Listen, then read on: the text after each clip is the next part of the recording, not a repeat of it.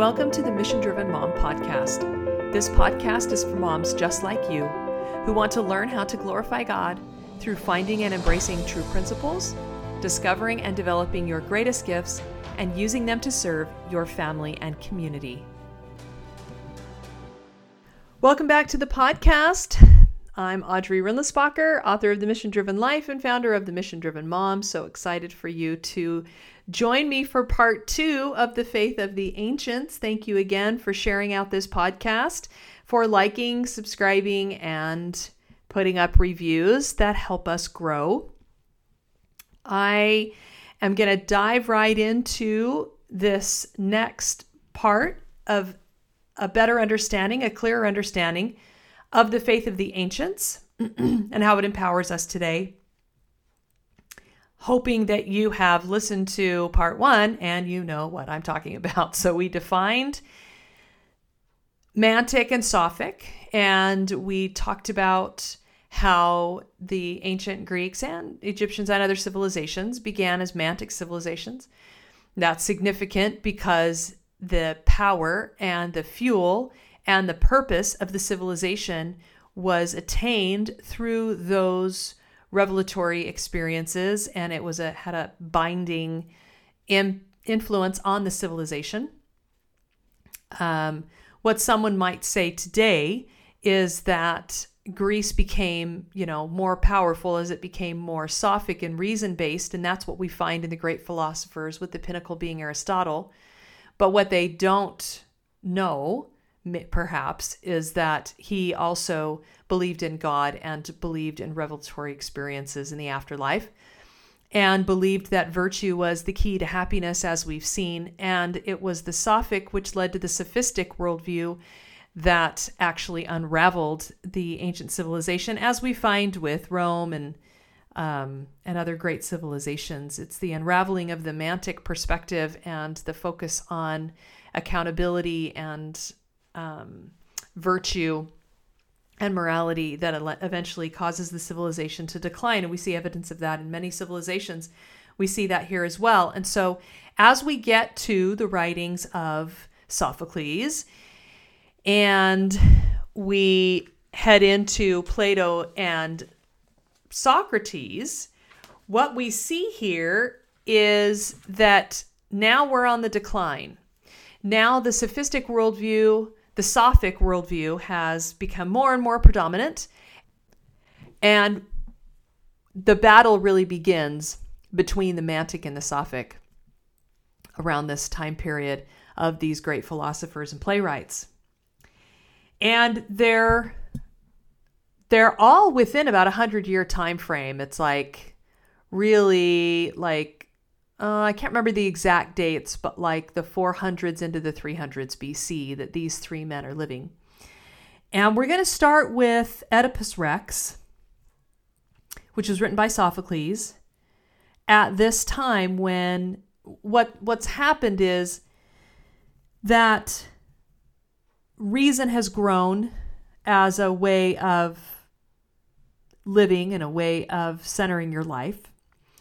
And the Sophic focus that has now trickled down from the 7 sages 200 years later is gaining ground. And you have these teachers now coming in. A big thing that Plato and Aristotle really fought against was getting paid to teach. They really believed that you should be a truth seeker and you should be willing to share that truth with whoever was willing to listen. And so these new teachers come in and they teach rhetoric. And they teach speaking for speaking's sake and debate for debate's sake.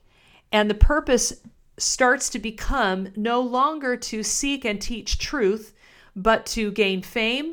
And you could be paid for being a popular speaker, and you could vie for political position, and you would kind of be famous in this civilization because you would go and debate and you would win these debates and you would prove that you were right. And so they were teaching this young generation not to be truth seekers, but rather to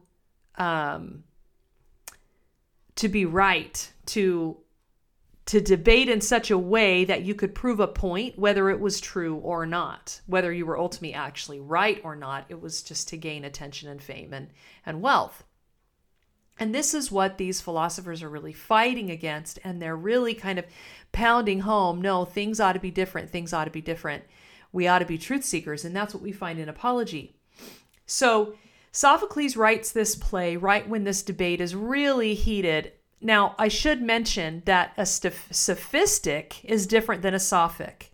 A sophistic is this last person. The sophic is genuinely, like a humanist and really does try to think things through and try to get their information correct and try to do what they think, would be the right thing to do. But the sophistic just is vying for position. It's just all from a selfish perspective, from an advantage perspective, and getting gain.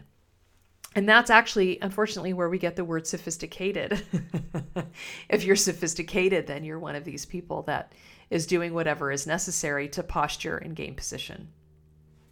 So in Oedipus Rex, we see Sophocles, who was a priest, who is trying to make a point about this really ever more raging battle between the Mantic and the Sophic worldviews.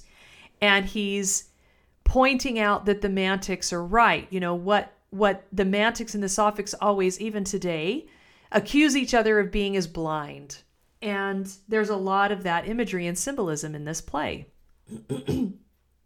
But he wants to make the point that the Mantic is the right way to live, that there is a higher power, that there is an afterlife, that there is ultimate accountability, that revelation can guide our lives.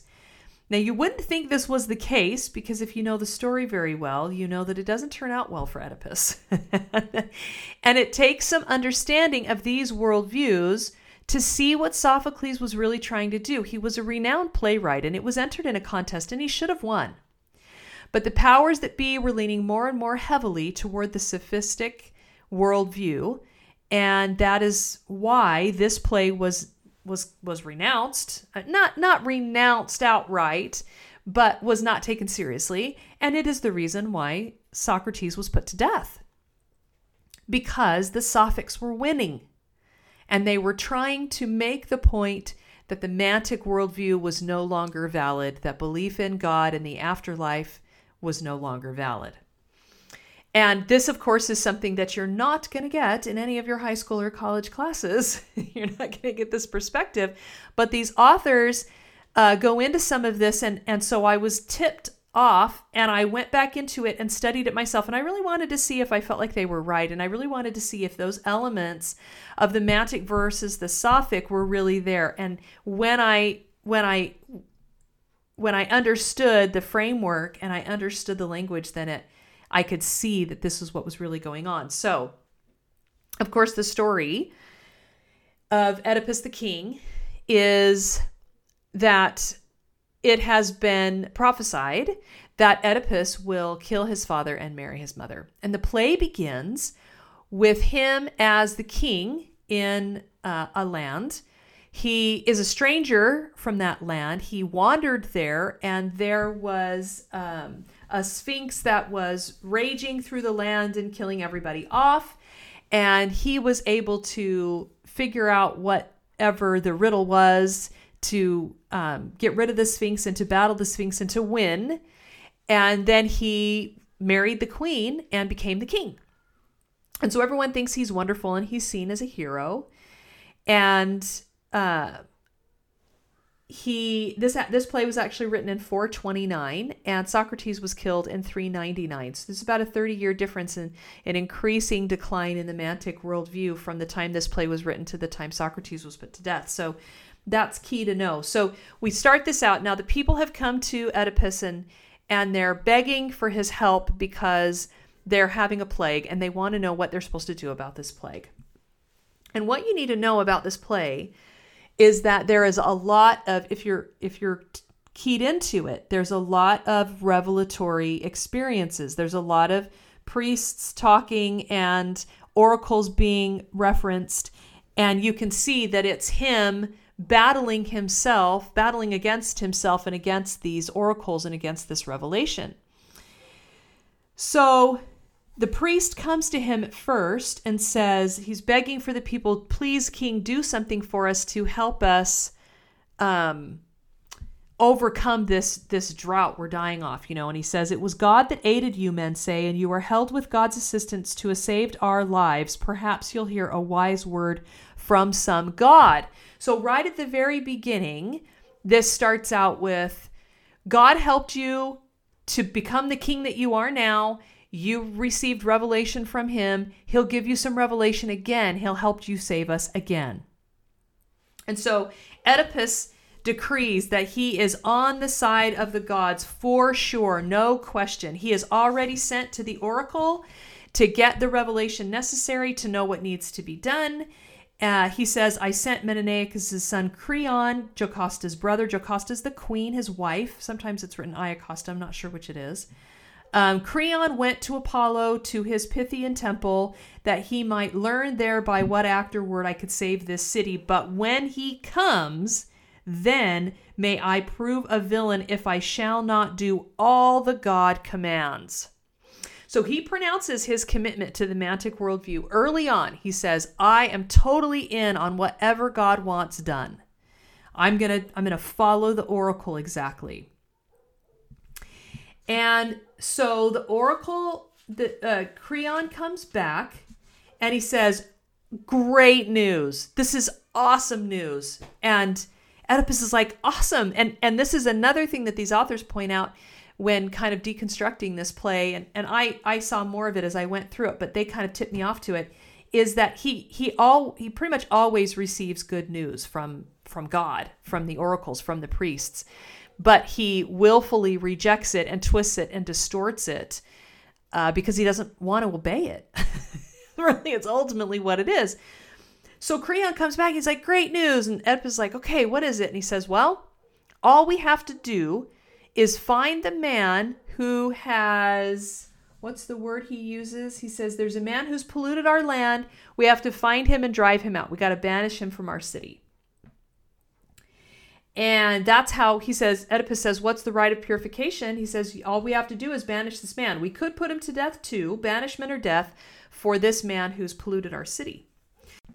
So then he finds out that the crime that's been committed is that someone killed the king. Now, this happened a long time ago because later on we find out that Oedipus has children with Jocasta that are grown men. So he's been there for quite a long time being the king. They have several children. They have at least 2 boys and 2 girls together. And so the king was dead. He went off on some journey and didn't come back. And so they never really knew for sure. But now it's been witnessed by the gods that he was killed and his death needs to be avenged by banishing the killer. So Oedipus comes out and he says, okay, I am going to be the champion of my country and of God. And we're going to do whatever we got to do to root out this killer and to take care of things so that we can save the city. He says, justly will you see me an ally, a champion of my country and the God. So I stand forth the champion of God and of the man who died. So he has another idea. He sends for a prophet. Because the prophet is going to tell him who the man is, because nobody's coming forward with any information that's helpful and they can't figure out who it is and people are dying and they can't get rid of this plague. And so he sends for the prophet who he trusts implicitly. Everybody trusts the prophet. He's blind. He's old. He's highly respected. He is clearly a man of God and gives great prophecies and information. And so he comes forward and he's like, Oedipus is like, okay, who is it? And Tiresias is like, I don't want to tell you. And Oedipus is like, what? And he's like, yeah, I think it'd be better if I just went home. And Oedipus gets really mad. And the more mad he gets, the more Tiresias is like, yeah, just let me go. And finally, Oedipus accuses him of being the murderer. He's like, oh, clearly you're the one that plotted to murder the king, and that's why you're avoiding telling us the truth. And why would you withhold revelation from us? And why wouldn't you tell us what God says? And so there's this showdown again between the prophet and who is the Mantic, and Oedipus, who says he's a Mantic, but is actually really a Sophic. And he says, okay, you did it. And Oedipus is like, you are insane. I would kill you if I could, blah, blah, blah. And then he just decides that Creon is the one that has worked with this prophet to try to get, because Creon is the next in line to be king. So he's certain that they're setting him up. And as soon as Creon comes back, he's going to kill Creon. So he's already turned on the prophet. As soon as he's accused, he's so desperate to alleviate himself of responsibility. He's so desperate to not look inside and see if this prophecy might be right and see if he really might be the killer, that he does everything in his power. He winds up accusing the prophet, whom he implicitly trusts previously, as well as Cleon, as well as Jocasta, who are all the people who he trusts the most, who are the most trustworthy. He ends up accusing them all at some point of being evil and against him and trying to do him in.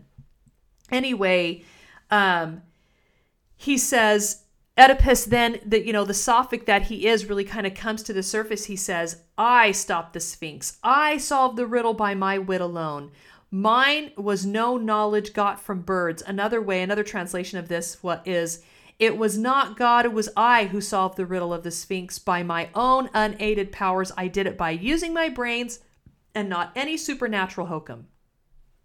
And Tiresias is like, I'm not your servant, I'm God's. You've usurped divine authority. You're willfully blind in darkness at noon. You begged for my instructions and now you won't take them. So he's really angry. He's ready to kill Creon. Creon comes back. He's ready just to take him out and kill him. And he has absolutely no evidence. He's just desperate not to believe this prophecy. And so then Jocasta shows up, luckily, and she's in there, he and Creon's like arguing with him, and he's like, no way, let's figure this out. I don't know what's going on. I didn't plot against you. And so then Jocasta's like, look, I'm going to prove the gods wrong. And then she shows what a Sophic she is. And she's like, look, here's how it really went down. And she starts talking about what actually happened, the information that she has. And the more she says, the worse it gets. She says, I'm going to prove that they're wrong because there was an oracle that once came to Laius, and that was her husband, that someone is killed. And it told him that he was fated to die by the hands of his own son and that his son would marry me. And now this strikes a chord with Oedipus because he's never told anyone how he really ended up in this country. And how he really ended up in this country was that they were at dinner one time. He's the son of a king and a queen, and they were at dinner, and there was a man there, a drunk, who accused him of being illegitimate. And it really struck a chord with him, and it started to become this really rampant rumor, and lots of people were saying this. And so he wanted to know if it was true. So he went to the oracle. This is the classic story of someone who doesn't really love God, who isn't really trying to obey God, who isn't really a Mantic in their heart, but they try to use revelation to get a quick answer. And when it doesn't work out the way that they want it to work out, they just turn on him. So he goes to the oracle. The oracle tells him, well, we're not going to answer that question, but what we will tell you is that you're going to kill your father and marry your mother. And so he's just desperate to try to make that not happen. And he runs away from home so that he won't kill his father and marry his mother, which is, admirable, whatever. And so then he's on the road out of town and he kills a guy. He doesn't know he's a king, but he kills his own dad right there in a fit of passion because they're trying to get him off the road. And so the king, hits him. And so he kills him. He kills all of them that are with the king except for one servant who gets away. So what you find is that actually over time you find out that he's actually totally emotionally out of control, that he just accuses people on a whim. He's not trustworthy himself. He is desperate at every turn to prove the oracle wrong. And in taking desperate measures, every time he takes desperate measures, he just proves the oracle right. He just proves God right every time, because in this fit of passion, he does kill the king. And in this fit of passion, he does, he knew how much older Jocasta was than him. He could have asked questions. He didn't ask any questions. He didn't say, you know what? They said it was, I'm not a legitimate child of these parents, He didn't take the oracle seriously. He didn't actually try to find out if Jocasta could be his mom before he married her, even though she was old enough to be his mother. He didn't try to find out who it was he killed on the road. He just didn't want to know. He didn't want to be humble. He didn't want to be teachable. He didn't want to learn. And he continues to reject all of this revelation that comes to him. And so then it becomes clear over time, over the next, it all happens in one day. And by the end of the day, it's clear that it is true. He finds out that it was the king that he killed on the road. He finds out that he did marry his mom and he has all these children with her. And the play ends, and so then Jocasta is actually also responsible. She and Laius also weren't mantics and didn't try to do, didn't seek further revelation, didn't try to, they just took their son and slashed his feet and sent him off to die. And these shepherds were too empathic to let that happen. And so he ended up in the hands of the king and the queen and was raised by them. And so she participated in that. She tried to murder her own child. And anyway, just so fascinating to look at this play this way, which is never a way that we look at it, this battle between reason and prophecy. And it's interesting because one of the things that these authors talk about is how modern scholars will say, oh, poor Oedipus, he was fated, there was no chance. I mean, look at these horrible gods that gave him such a horrible fate. But then you ask the question, but what did he do to take the prophecy seriously? And what did he do to try to make it not come true? He ran away from home and then he killed if he never killed anybody, he couldn't kill his father. You know what I mean? So it's like really fascinating to look at it that way. I'd encourage you to go through it and look for these evidences. And so Jocasta kills herself and in a fit of emotion again. And then Oedipus slashes his eyes out in a fit of passion. And they just continue to, rather than humbly, teachably seek for truth and get information and find ways of overcoming this with God's help, they just take it all at face value and act impulsively. And one of the things that these authors point out is, especially to a modern scholar, they're not even looking at it from a mantic perspective, because the mantic, the person who truly believes in God, would be asking, why don't you go get more revelation? Why don't you go ask how you could overcome this? Why don't you, and the whole point is that and I have to say that a messenger comes from, on this day, a messenger comes from the country that Oedipus is from and tells him that his father has died of natural causes and that they want him to come back and be king. So if he was thinking rationally at all, even though this prophecy had come true, even though it didn't have to come true and he participated in it coming true, even though it had come true, redemption was still possible. All that the prophecy said was that he had to leave town. That's all he had to do. Just admit it. Admit that he had done it. Take responsibility. Repent. Say, yes, I killed my father and married my mother, but I'm going to leave town, and then it'll be okay. And then the gods will help me to know what to do next. And he can leave town and be the king in another land. He doesn't even have to give up being the king. It's good news every time. And the oracles are trying to help him overcome this thing that he's fated himself to. And so anyway, at the end of the play, what's fascinating to me is that Creon is the mantic. So he's the one that keeps calling on the gods, and 5 times in the last short act, in the very last moments of the play, 5 different times Creon begs Oedipus again, don't you want to consult the gods? Don't you think that we should pray? Don't you? I'll go get a prophet. We'll figure this out together with God. And every single time Oedipus turns him down. No, this is just what it is. I'm just going to be blind and miserable now. And he pulls his daughters in and he's like, sorry, your lives are going to stink for the rest of your life. And everyone's going to know your terrible father and your terrible history.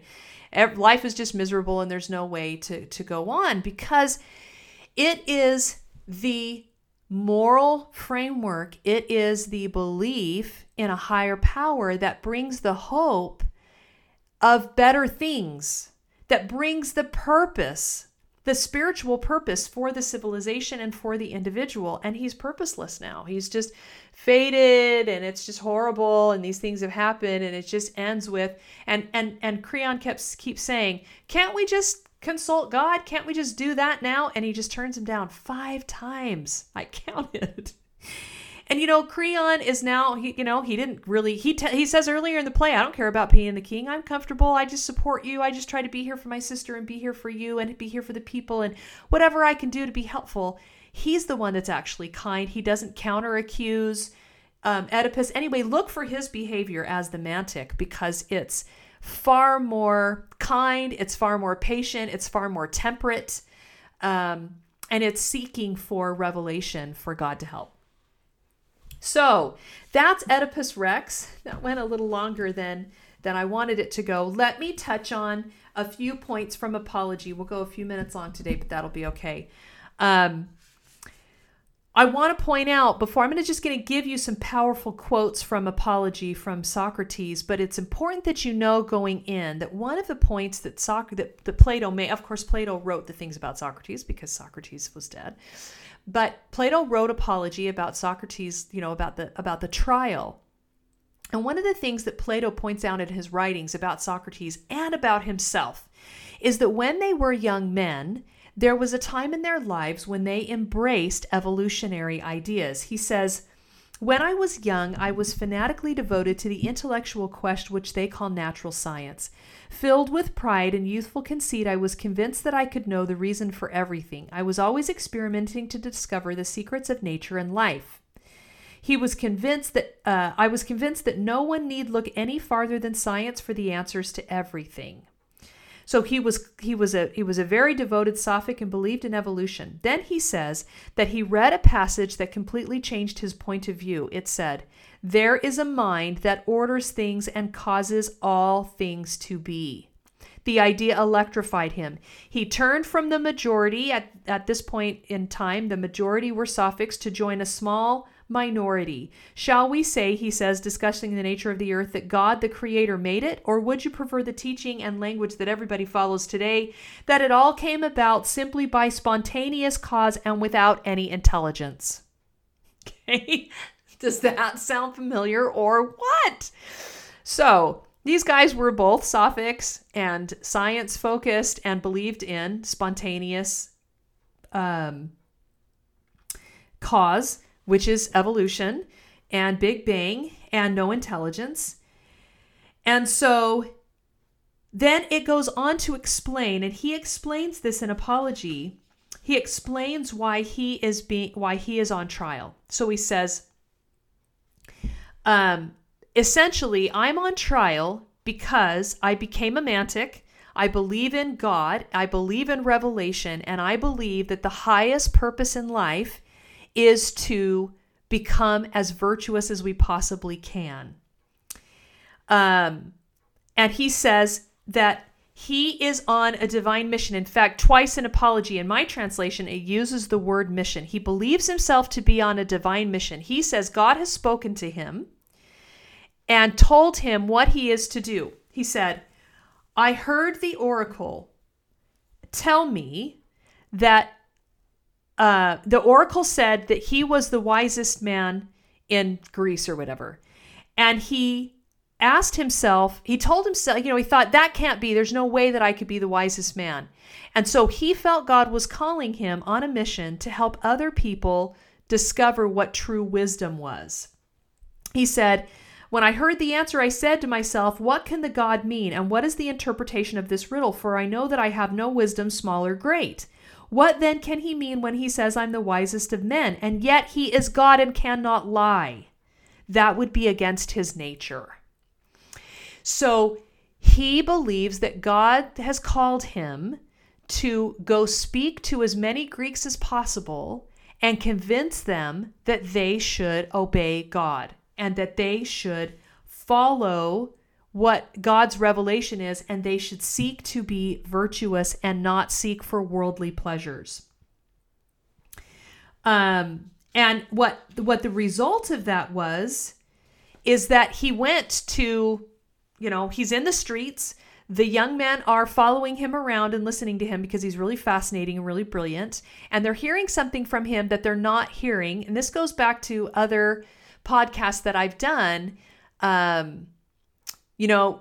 around other people who have talked about the fact that in the universities, they can't get a creationist perspective. And so they're following him around because he's got this other perspective about creation and about revelation and about following your conscience. He talks a lot about following his conscience and revelation. And he says over and over again, I have to do what God's asked me to do. I have to follow the mission he's given me. And so that meant that he went around town, and anyone that was willing to talk to them, he would ask them questions about how they were living their lives and what was most important to them and where they were putting their priorities. And he would try to show them that they were not being wise when they sought worldly pursuits instead of spiritual pursuits. So he says, so I go about the world obedient to God and search and make inquiry into the wisdom of anyone, whether citizen or stranger, who appears to be wise. And if he is not wise, then in vindication of the oracle, I show him that he's not wise. And my occupation quite absorbs me, and I have no time to give either to my public matters of interest or any concern of my own, but I am in utter poverty by reason of my devotion to God. He says, a man who is good for anything ought not to calculate the change of living or dying. He ought only to consider whether in doing anything he is doing right or wrong, acting the part of a good man or a bad. God orders me to fulfill the philosopher's mission of searching into myself and other men. If I were to desert my post through fear of death or any other fear, that would indeed be strange, and I might justly be arraigned in court for denying the existence of the gods. Because they're trying to say he doesn't believe in God, and they're trying to say all this stuff that just totally isn't true.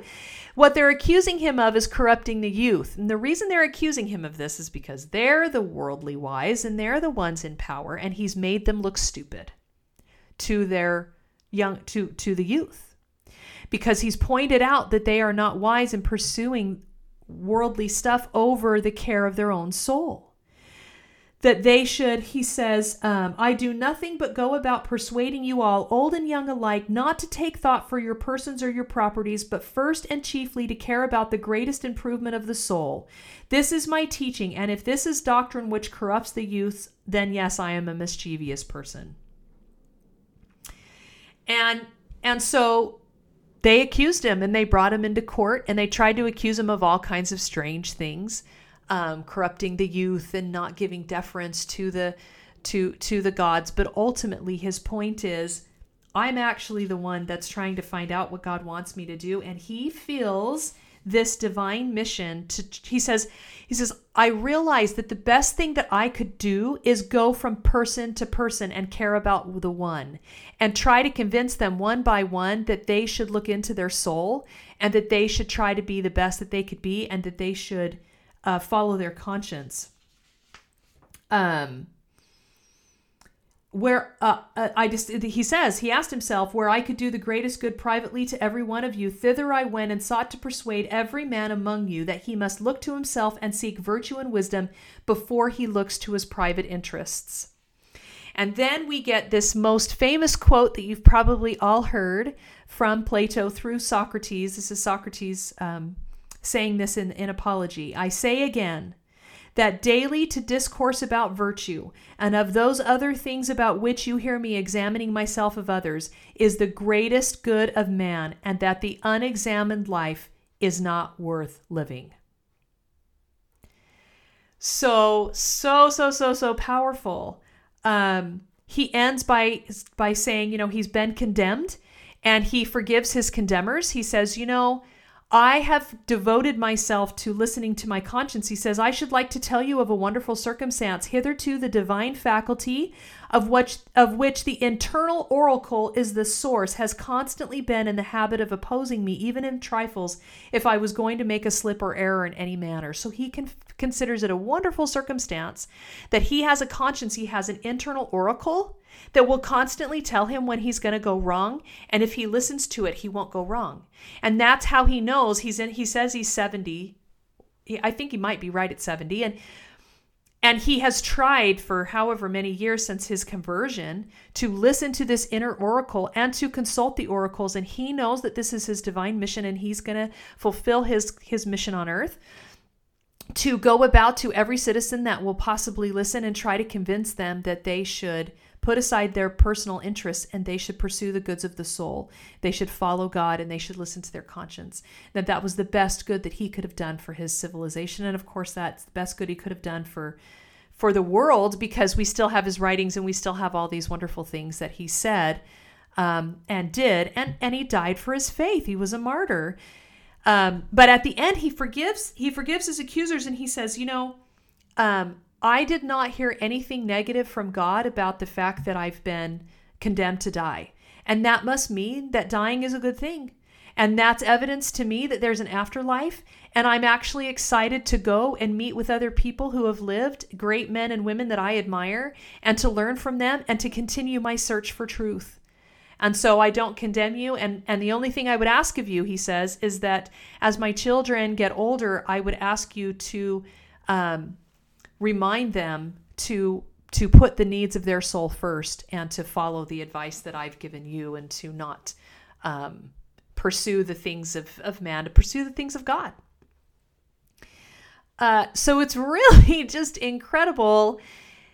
I don't know. It's so inspiring to think about this civilization as the same as our civilization, that this same battle between leaning on the wisdom of man and leaning on the wisdom of God, looking to the inner soul for guidance, striving to be true to our consciences, seeking for revelation and following what we know to be right at any cost. That is the legacy of many of the writings that we have from ancient Greece. We don't look at them that way because we don't look at them with mantic eyes anymore. But if you take this understanding that you've gained in these two podcasts into some of these older documents, you'll see, it will come alive for you, and you'll see you'll have a new reference point for understanding this ancient civilization and other ancient civilizations, and understanding that what we're going through in the fight to be mantics among Sophics in our civilization is the same fight that others have fought, and we can take courage in their fight, and we can take courage in their choices and draw strength from them.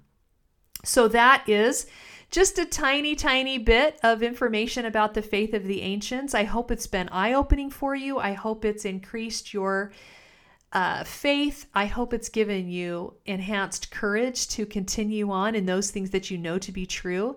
And it's inspired you to be a little better at listening to your own conscience today and this week, and striving to be true to what God has asked you to do, and knowing that those things will pay off now and they'll pay off in the life to come. Thanks so much for joining me. Please go grab your copy, your audio book, The Mission Driven Life, and join us in the Mission Driven Mom Facebook group if you haven't already joined us there, and I'll see you next time.